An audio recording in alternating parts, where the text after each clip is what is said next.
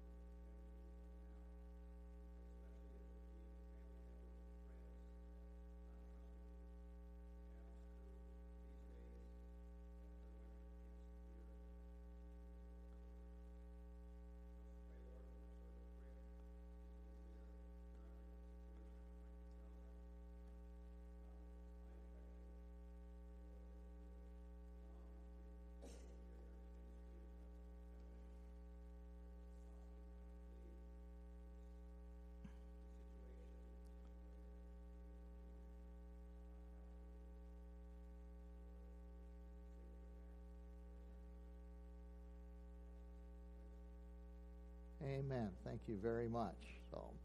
Well, this is Super Bowl Sunday, and once again, the Lions are not in it, so here we are this evening. We said before, if the Lions ever make it to the Super Bowl, we will do something a little different. We'll have maybe a fellowship dinner after the morning service and an afternoon service then, so that you can take in the full impact of the Detroit Lions being in the Super Bowl. But I thought we'd do a little quiz here to get underway tonight, a little Super Bowl quiz to start with. And feel free to call out the answers if you know the answers to these questions. First of all, who won the Super Bowl in 1992? I don't know. You sure about that? No, that's a guess. Okay. Who won the Super Bowl last year? Denver Broncos. Okay, I think that is accurate. Who are the winners of the first Super Bowl?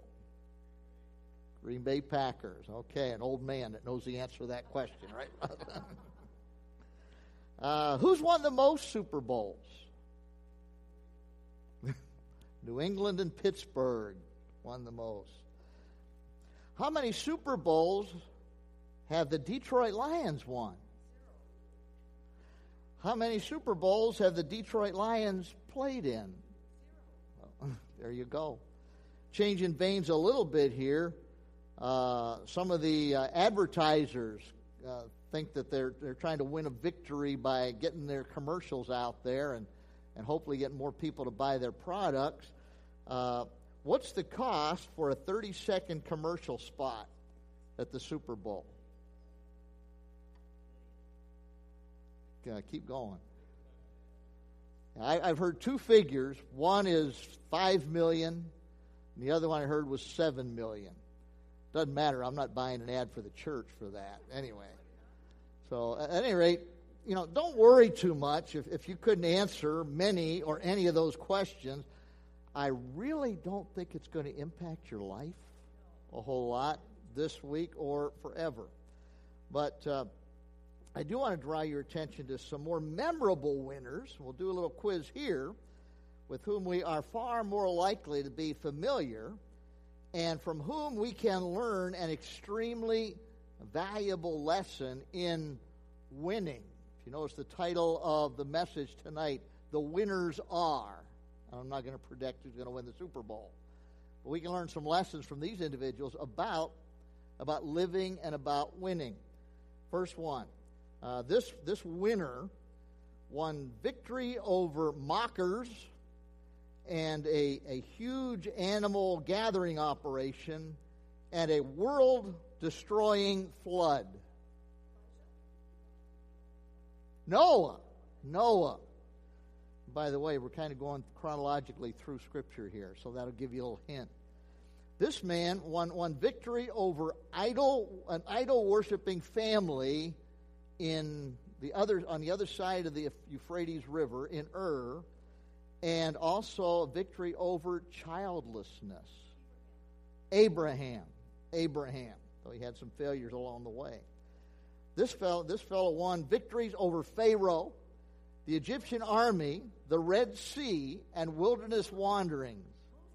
Moses, okay, good job. This fellow won victory over the Jordan River, the walls of Jericho, and enemies in Canaan. Joshua.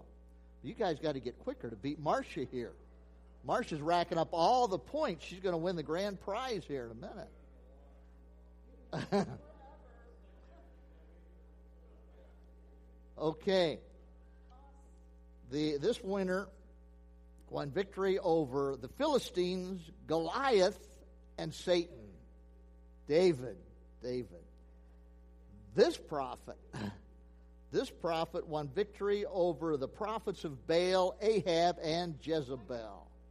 Elijah, prophet of God.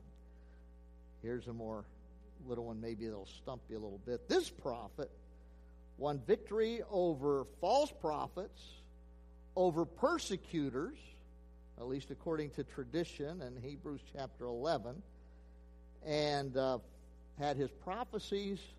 He won victory in the wonder fulfillment of his prophecies about the Messiah bearing our sins, dying for our transgressions, and the chastisement of our peace being upon him. Isaiah 53. Didn't get that one, Marcia. Oh, thank you. Good. Isaiah, another winner. Let's go over to the New Testament. This man won victory over fear, eventually, and failure, and denial of the Lord. Peter. He stumbled along the way, but eventually the Lord helped him to be victorious. This man won victory over self-righteousness and blasphemy against the Lord Jesus Christ, and later on, enemies and even executioners. Paul, the Apostle Paul, exactly. Now, good job. You did well. The rest of you tied Marcia in that quiz there. So, Marcia, rest of the church. Okay. So, sorry, I don't have a great prize for that, but it is wonderful that you knew the truth that is involved in the men that we talked about. I guess we should have had Deborah in there or Rahab in there to give some women an equal time, or one of the ladies that went out to the tomb of the Lord Jesus. But all the Old Testament examples have one thing in common, as spelled out in Hebrews chapter 11, that helped them to gain victory. Anybody know what it was? Faith. They all walked by faith. By faith, Noah built that ark and continued to serve the Lord faithfully. By faith, Abraham even went to offer up Isaac when God told him to. Of course, God stopped him from doing that. By faith, Moses refused to be called the son of Pharaoh's daughter and chose rather to identify with his people of God. All these folks characterized by faith. In the case of Isaiah and even Abraham, it also points out in Hebrews 11, they didn't necessarily gain the great victory down here in this life. Abraham was a sojourner and a pilgrim the whole time. What did he live in? The whole time he's living in Canaan. Where did he live? Lived in a tent. He camped for all of his life after he got to Canaan, living in tents. His descendants eventually get the promised land, and Abraham will get to enjoy it one of these days as well. But they all walked by faith. And we find that even Peter and Paul, although they're not found in the list of Hebrews 11, they were also men who experienced great victories through their faith in the Lord Jesus Christ. And faith in God and the Lord Jesus is a powerful force and can be of great value in our lives as well, especially in giving us victory over the world and the forces of evil that stand against us as the people of God. Tonight, I want to direct your attention for a little bit to 1 John chapter 5. And look with me in particular at verses 4 and 5. And we'll also be looking at some of the context there. But let's start out with 1 John chapter 5, verses 4 and 5. And we read some things about the victory that we can have through faith. It says in 1 John chapter 5, starting in verse 4, "For whatever or whoever is born of God overcomes the world. And this is the victory that has overcome the world, our faith. Who is he who overcomes the world? But he who believes that Jesus is the Son of God." We find a number of things here about the victory we can have through faith. And first of all, we see the ones who can have victory. And according to this passage of Scripture, it's those who are born of God. Those who are born again. This ties right in with Pastor Mark's message from last Sunday night that spoke about from John chapter 3, how we need to be born again. We need to be born of the Spirit. We need the Spirit of God to do a regenerating work in our heart and our life and make us the children of God, bring us into the family of God. And the ones that can have victory are those that know the Lord Jesus Christ, who have been born again, according to what we read in John chapter 3. And we find that we also get some help when it comes to this in the 20th chapter of the Gospel of John, in verse 31, where John talks about his purpose for writing the Gospel of John, why he wrote about the miracles that he builds his Gospel around. He says, first of all, he says that if all the things that Jesus did were written down, that all the books in the world couldn't contain all that Jesus did and the significance of it. But John says, these things I've written so that you might believe, you might know that Jesus is the Christ, the Son of the living God, and that believing you might have eternal life. You might have everlasting life. So we find that the ones that have victory are those that are born of God. In fact, if you're wondering about what this business is of being born of God, the Bible is the greatest interpreter of the Bible. The greatest commentary on the Bible is the Bible. You might say, well, what's it mean to be born of God? All you got to do is bump up to verse 1 of chapter 5 here in 1 John, and it says, whoever believes that Jesus is the Christ is born of God. Who's the one that's born of God? The one who's got his faith in the Lord Jesus Christ. And we find the same parallel down here in verse 5, where it says, who is he who overcomes the world? He's the one who believes that Jesus is the Son of God. So it's faith in Christ that enables you and me to be born again, to have a miracle of God performed in our hearts, in our lives, that brings us into the family of God. So who are the ones that have victory? Those who know Christ as Savior. Those who are born again by the Spirit of God. We can be winners. We can have a life of victory. In fact, if you're here tonight and you know Christ is your Savior, you're already a victor. You're already a winner in the eyes of God. You've won the greatest thing of all. You've won eternal life. And it's not that you did anything to get it, but rather God gives it to us. Boy, that's the grand prize, isn't it? When he gives us eternal life and forgiveness of sin. Secondly, we see in this passage of Scripture the opposition to be defeated. You know, who are we going to have victory over? What are we going to have victory over? And here it says, whoever's born of God overcomes what? The world. We overcome the world. And when it talks about the world here, it's talking about the world system. It's not talking about the planet that we live on, but rather it's the organized sinful system of this world that lies, according to what else we read here in chapter 5, it lies in the evil one. This world lies in the evil one. It's characterized by sin and devotion to the devil, and we can have victory over that world system, victory over the cosmos. This world, according to chapter 3 and verse 13, hates Jesus. Back up just a chapter or two. In 1 John chapter 3, verse 13 says, "Do not marvel, my brethren, if the world hates you. We know that we have passed from death to life because we love the brethren. He who does not love his brethren abides in death." Don't be surprised when you don't fit in. Don't be surprised when the world hates you.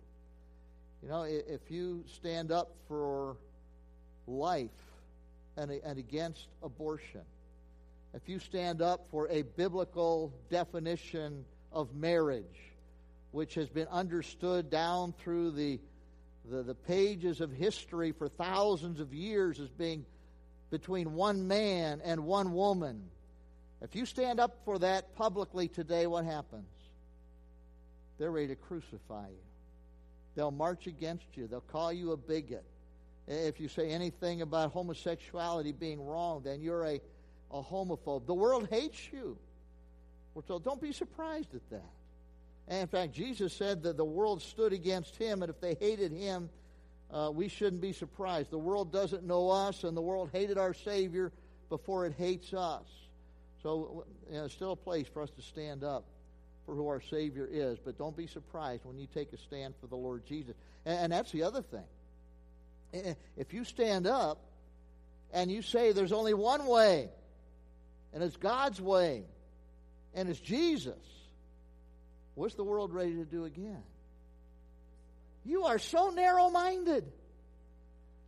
You know, that you just can't be that exclusive. Well, the Bible's that exclusive. And the Bible's also inclusive when it comes to salvation. Who can know Christ as Savior? Any who will trust Him can have the salvation He gives. But He's the only way. I love that Harry Ballback song. There's only one way, and it's God's way. And it's Jesus. That is not a popular message today. You know, people would rather say, well, there's many roads to God. You know, and people refer to God in different ways, and they're all talking about the same God. Well, I don't think so. In fact, our God is the God who left heaven behind, took upon Himself full humanity, went to Calvary's cross so that we could be redeemed. Our God is seen embodied in all of His fullness in the Lord Jesus Christ. In Christ, all the fullness of the Godhead dwelt bodily. What an amazing thing. The world doesn't want to hear that. You know, you say Jesus was a great teacher. Jesus was a wonderful prophet. But as soon as you stand up and say He's the only Savior, boy, the world doesn't want to hear that at all. And if you tell people the same thing the gospel says, that we do all sin. We are all sinners and fall short of the glory of God, and we need a Savior. People don't even want to hear that. They want to hear that, well, as long as you're sincere, just do the best that you can. Just believe. It doesn't matter what you believe or who you believe. Just be sincere in believing something. No, the Bible's pretty clear. Our faith needs to be centered in the Lord Jesus Christ. And the promise is, if we know Christ as Savior, we overcome the world. In the end, we will enjoy all the victories of having Christ as our Savior and God as our Heavenly Father, and what a wonderful privilege that is. We are told by Jesus that He overcame the world. In John 16, at the end of the Upper Room Discourse, tremendous passage of Scripture from chapter 13 through 16 in John's Gospel, preparing His disciples for the time when He would be taken from them, He closes everything out and He says, "These things I've said to you, that in me you might have peace. And he warns them, in the world you will have tribulation. He says, be of good cheer. Why? I have overcome the world. Jesus has overcome the world. He faithfully accomplished the mission that he came here to perform. And eventually, he even overcame it in a greater form when he was raised from the dead after being crucified on Calvary's cross for you and for me. We're told in 1 John chapter 2, verses 13 and 14, that the opposition for us to defeat is the devil and the world. Chapter 2, verse 13 says, I write to you, fathers, because you have known him who's from the beginning. I write to you, young men, because you have overcome the wicked one. Who's the wicked one? Satan. And we've already overcome him. If you've been born of God and you're facing Christ, you've already overcome the devil. Now, you may have to fight some battles with him. But you know what? The war's already won. Jesus won the war. And we're on the victory side. What a great, great thing that is. And we find that may our victory look like the victory of the Lord Jesus Christ. He also battled Satan at the temptation described in Matthew chapter 4. He's tempted in 3 different areas there, and every time he answered the temptation with, it is written, it is written, it is written. You want to overcome Satan's temptation? Be aware of what is written. Be aware of what it says in the Word of God. In chapter 4, first 4 verses of that chapter indicates that we also overcome the spirits who don't confess that Jesus has come in the flesh, the spirit of Antichrist. So we win the victory. That's the forces we battle against. The world, the flesh, we don't mention, but we see that elsewhere outside of 1 John. And actually in 1 John 1 it tells us we still have a sin nature, and if we say we don't have a sin nature, we deceive ourselves and the truth is not in us. We battle the world, we battle the flesh, and we battle the devil. And good news, in Jesus we have the victory. We've already won the ultimate victory. One of these days our flesh is going to disappear. Won't that be good? No more sin nature when we see Jesus face to face. The world's going to pass away. Don't love the world or the things in the world, because the world is passing away with all the lusts and the desires of this world. Don't live for the world.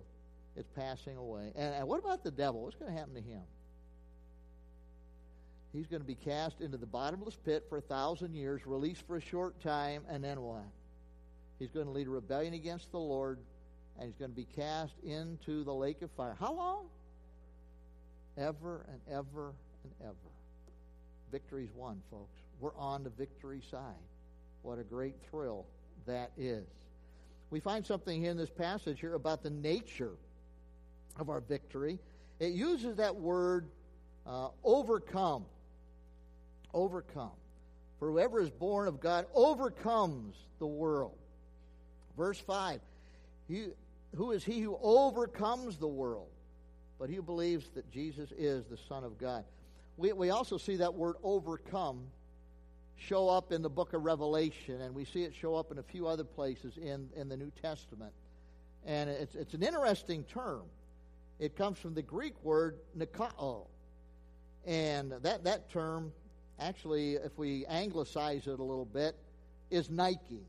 N-I-K-E. Familiar? N-I-K-E. And Nike was the Greek winged goddess of victory. And that had to do with victory in war or in Olympic or athletic competition. Nike was the goddess of victory. The Roman equivalent for Nike was Victoria. See a little connection there? And we find that I really hope that the next time you see the Nike swoosh, instead of thinking about Michael Jordan, you think of the fact that we're overcomers in Christ. Because that's the word here. Nike. He who overcomes. That's having victory. And certainly it's not victory through the winged goddess of the Greeks. But we find Jesus is our God of victory. He has overcome the world. In Him we can overcome the world. And let me give you a news flash here this evening. We are talking here about victory in war. We're not talking about playing games. The Christian life is a battle. Living for Jesus in this world, continuing to carry our sin nature, with the devil still out of the bottomless pit and still out of hell, is a war. Satan is firmly pitched against our God and against our Savior. He so wants to destroy God and the works of God and the people of God that he instigated the crucifixion of the Lord Jesus Christ. And he and his demons in hell, well, they're not in hell yet. He and his demons who are all headed for hell, they danced in joy as they were nailing Jesus to that cross. Little did they realize that as Jesus is nailed to that cross, that their doom was being sealed and the victory was being won for you and me. Something you and I need to know. There is a conspiracy. Now, I'm not talking about the Illuminati. I'm not talking about any of that kind of stuff. There is a conspiracy going on, and the end result of that conspiracy is to destroy you and destroy me. The devil wants to discourage us. He wants to defeat us. He does not want us to live for God. He wants to ruin our... First of all, he wants to keep people from trusting Christ and see those people go to hell. When we've already trusted Christ as Savior, he can't do anything to take that away from us, but he can sure ruin our testimony, and he can still sure steal our joy. And he's determined to do that. There is a pitched battle against us. Remember what Paul says in Ephesians 6? We don't wrestle against flesh and blood, but principalities and powers and spiritual wickedness in high places. There's a battle going on against us. You say, I don't understand why so many times things seem to be going against me in my life. And we got God doing a lot for us, blessing us tremendously. But sometimes we get all kind of difficulties that come against us as well. And a lot of that's because the devil would love to destroy us. He really would. We're involved in a war. Which side are you on? If we've trusted Christ as Savior, we're on God's side. Who's on the Lord's side? We are on the Lord's side by His grace divine. And we'll win the victory along with Him. But the battle goes on. And this term speaks about the fact that we are involved in battles and struggles. The war's already won, but we got battles to fight down here. And what does defeat look like? Well, defeat looks like Adam and Eve doubting God and eating that forbidden fruit. They doubted God, doubted God's word. Defeat looks like Abraham doubting God and lying and saying Sarah was his sister instead of his wife. Defeat looks like David lusting after Bathsheba and then lying to try to cover up his sin and even having murder committed. He lost that battle, didn't he? Lost that battle. Gave cause for the enemies of God to blaspheme.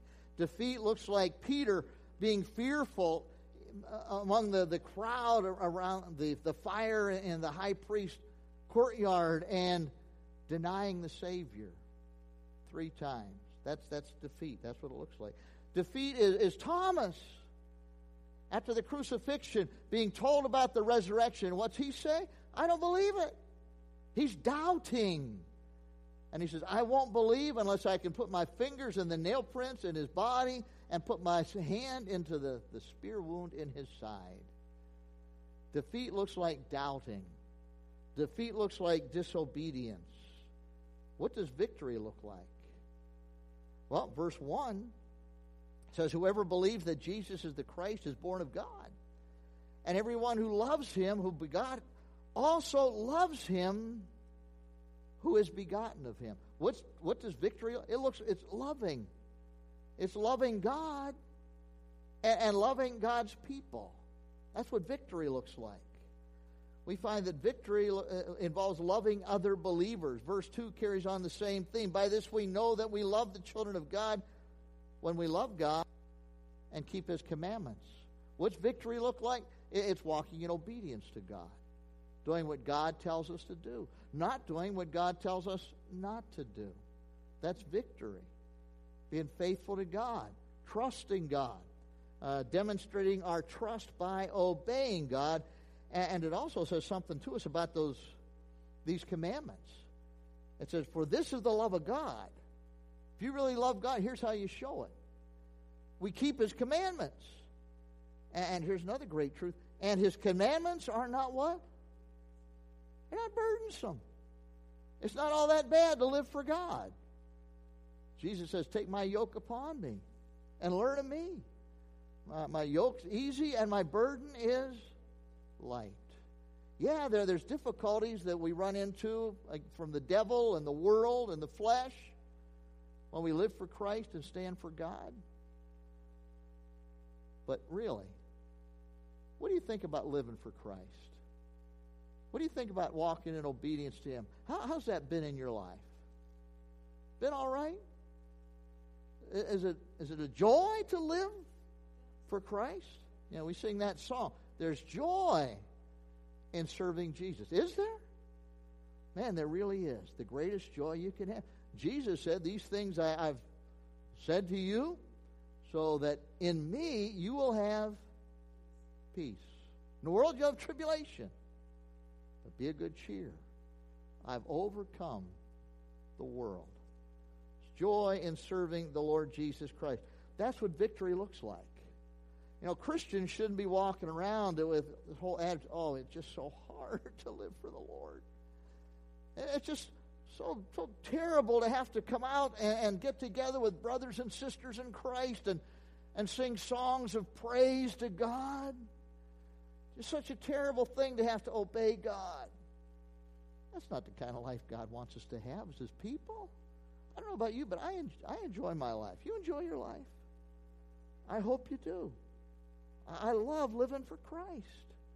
I love getting together with God's people, the greatest people in the world, and working with God's people. It's a joyful thing. That's a life of victory. When we can go through life with the joy that the Lord wants us to have. The key to victory is personal faith. Here it is, verse 4. Whoever's born of God overcomes the world, and this is the victory. This is the victory that has overcome the world. What is it? Our faith. Our faith. You want victory against that one that wants to destroy you? You want victory over the devil? You want victory over the world? You want victory over your own flesh? Here it is. Here's the victory. Our faith. That's rooted in the Lord Jesus Christ. You go back to Ephesians chapter 6, and you got the armor of God. And what's our shield? The shield of faith. What's so great about the shield of faith? By it, we see quenched the what? The fiery darts of the devil. Man, the devil shoots all kind of darts at us. If we just keep our faith up, those darts of doubt and those darts of discouragement, they can't get through because we just keep trusting God. I love Job. Job says after he's got all the things that happened to him, the likes of which we will never see in this life. 10 children die in a tornado at one time. We'll never experience that. It's bad enough when you lose one child. Job lost 10 of his grown children. But you know what Job says? Though he slay me, yet will I trust him. Yet will I trust him. Oh, God, help me to have the kind of faith like Job had there. Though he slay me, yet will I trust him. The Lord Jesus himself, even as he endured the cross, he entrusted himself to the Heavenly Father and trusted the Heavenly Father completely. The key to victory is our faith. Over in Revelation chapter 12, verse 11. We read over there about the devil trying to bring havoc into the lives of the believers of the tribulation period. And we know that the believers in the tribulation period are going to have it pretty tough. In fact, they're going to put their lives on the line in order to follow the Lord Jesus Christ and live for Him. Thank the Lord, if we know Christ now, we're going to be taken out of here at the rapture before the tribulation period begins. But there will be people that come to know the Lord after the tribulation period starts. It's going to be very difficult for them to battle the Antichrist and battle the devil and battle the world system that's really set against them during that time. How can they possibly be victorious? Oh, here it is. In verse 11 of Revelation 12, and they overcame him. And the him it's talking about there is pointing back to Satan, who was cast from heaven at the middle of the tribulation period. They overcame him. They overcame Satan, number one, by the blood of the Lamb. Jesus gives the victory. And then here's the next part. By the word of their testimony. And they did not love their lives to death. How are they going to win victory? How can we win victory against odds that aren't quite as bad as those of the believers in the tribulation period? The blood of the Lamb, that's taken care of. Jesus did that already. He shed His blood for us so that we could be victorious. We can keep trusting Him. But also by the word of our testimony. When you give a testimony, what do you tell people? You give a testimony. What do you tell people? We've had some folks meet with the deacons the last couple of Sundays to give their testimony before they could be baptized or come into the church membership. How they came to know Christ, how they came to put their faith in the Lord Jesus Christ. Maybe we ought to put it the other way, how God drew them to Himself. That's what our testimony is. And here it says that they overcame the devil by, number one, the blood of Jesus Christ. That's what Christ does. And by the word of their testimony. They continued to testify to the saving faith in Christ they had experienced and the faith in Christ they continued to have even in the dark days of the tribulation period. And we're also told here that because they had this kind of faith in Christ, what was their attitude towards life and death? Or what will be, that we're looking future here, what will be their attitude towards life and death? They know they have eternal life, and so they do not love their lives down here to the death. They're willing to die for Jesus. Why? Because they trust Him. So there's the key to victory. Just keep trust to the Lord. You want to be a winner? Trust the Lord no matter what. You want to pray for growth in your Christian life? One of the things you do, Lord, keep me trusting You. Keep me relying upon You. Give me the victory that I have by continuing to trust You. We find also it spells out here some rewards for victory over in the book of Revelation. If you want to turn over to chapter 2 and 3 in Revelation, and we'll just go through these real quickly. Christ addresses the 7 churches there in the book of Revelation. And he has some warnings for some of the churches, but he also has some words of encouragement for those who are overcomers. Well, who are the ones that are overcomers? They're the ones who have a genuine faith in Christ. They really know Christ as Savior. So in the tribulation, we find that in Revelation 2 and 3, it's talking particularly to the 7 churches. Although Laodicea doesn't get a whole lot promised to them. But we can also make application for ourselves for all believers. These are rewards we can have for knowing Christ as Savior. And in chapter 2, verse 7, it says, "He who has an ear, let him hear what the Spirit says to the churches. To him who overcomes, I will give to eat from the tree of life, which is in the midst of the paradise of God." What's that mean? If we know Christ, we're going to heaven. We're going to heaven. We're going to have eternal life. We'll keep eating from the tree of life, and we'll be in the paradise of God. We'll be with Jesus. What He promised that thief on the cross? Today you will be with me in paradise. we're going there. We're going there. You know, Michigan is paradise, right? Except in February. And people to get out of the paradise of Michigan in February sometimes head to Florida thinking that's paradise. It's warmer down there. But you know where paradise really is? It's where the Lord is. When we get to go to be with Him forever and ever and ever. Revelation 2:11 says, He who has an ear, let him hear what the Spirit says to the churches. He who overcomes shall not be hurt by the second death. You know what the second death is? That's the death of the soul being separated from God forever in the lake of fire. Will you and I be hit by the first death if the Lord tarries? In fact, we're being hit by it right now. Whether you know it or not, you're dying. And so am I. Some of us are further down that road than others. Some of us may be thinking we're not that far down the road, but we might be surprised. You know, only the Lord knows the number of days we're going to have down here. And He hasn't guaranteed us all 95 years. Some of us step out of this world a whole lot quicker than what maybe we think we're going to. But the good news is, yeah, the first death's there, but that's overcome as well through what Jesus did on the cross for us, and rising again the third day. And as an Adam all die, what's it say in 1 Corinthians 15? As in Adam all die, in Christ all shall be made alive, but each in his own order. First of all, those who are Christ at His coming. That's us. That's us. What a great thrill. Revelation 2:17. He who has an ear, let him hear what the Spirit says to the churches. To him who overcomes, I will give some of the hidden manna to eat. Man, we'll have a great relationship with the Lord in glory.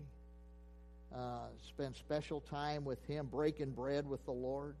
And He says, I'll give him a white stone, and on the stone a new name written, which no one knows except him who receives it.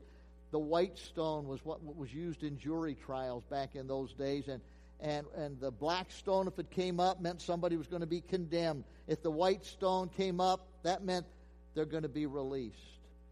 And guess what God's verdict is for you and me? We're going to be released.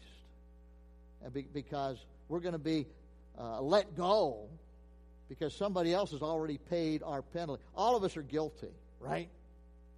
But thank God Jesus has taken care of our guilt and our penalty that we suffer. Revelation 2:26, He who overcomes and keeps my works until the end, to him I'll give power over the nations.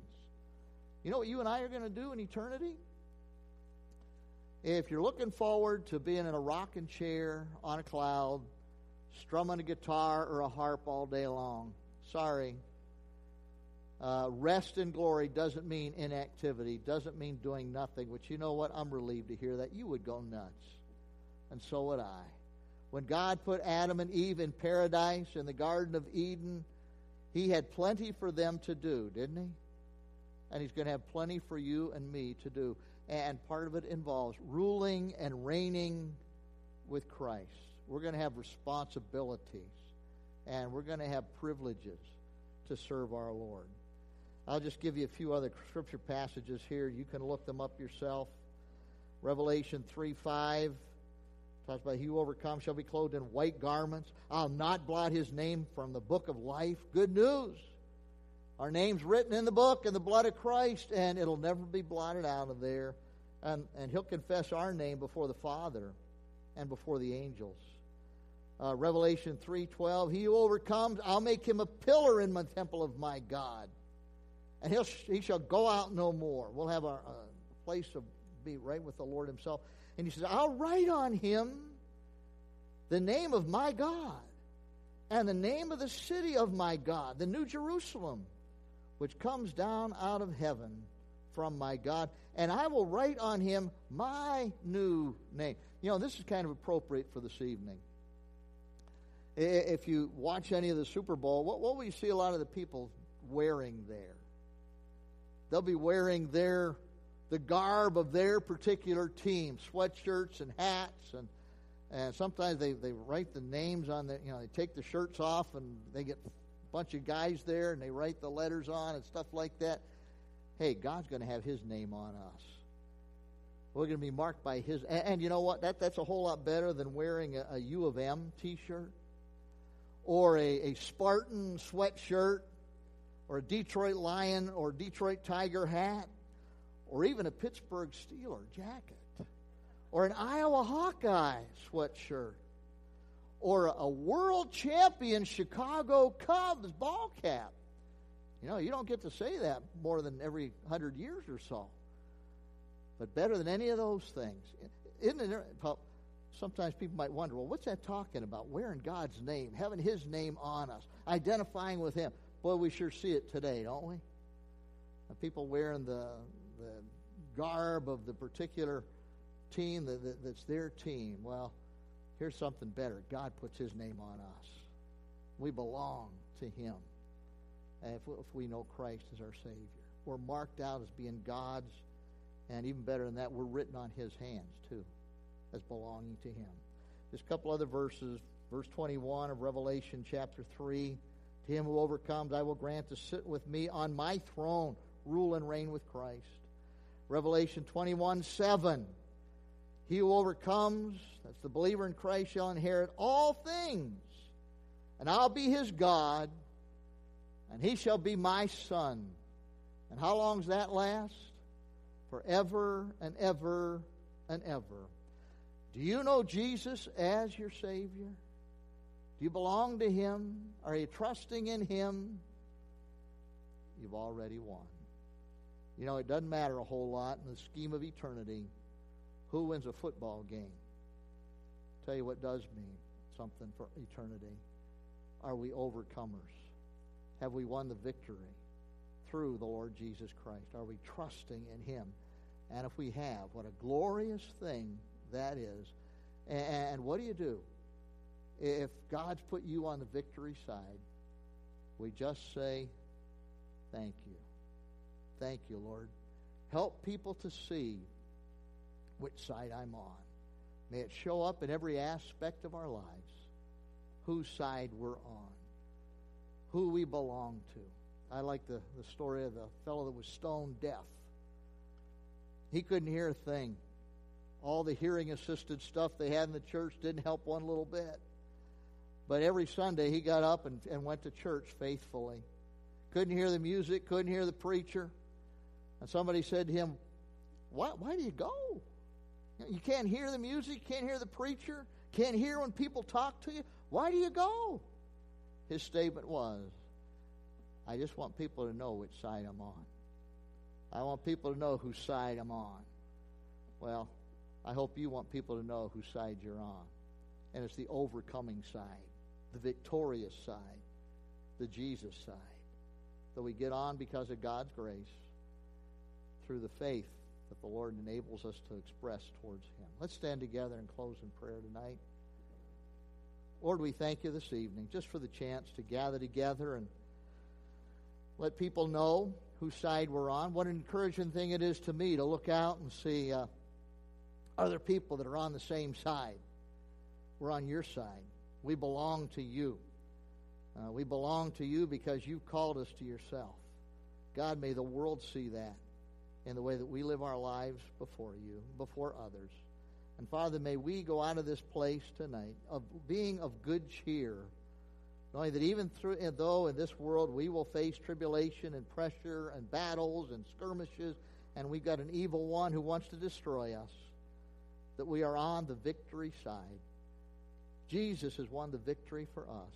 And even though we fight some battles now and then, Christ has already won the war. Lord, help us to walk out of here tonight with a spirit of appreciation for what the Lord's done for us, and Lord, also a commitment to let people know whose side we're on. We pray this in Jesus' name. Amen. You are dismissed.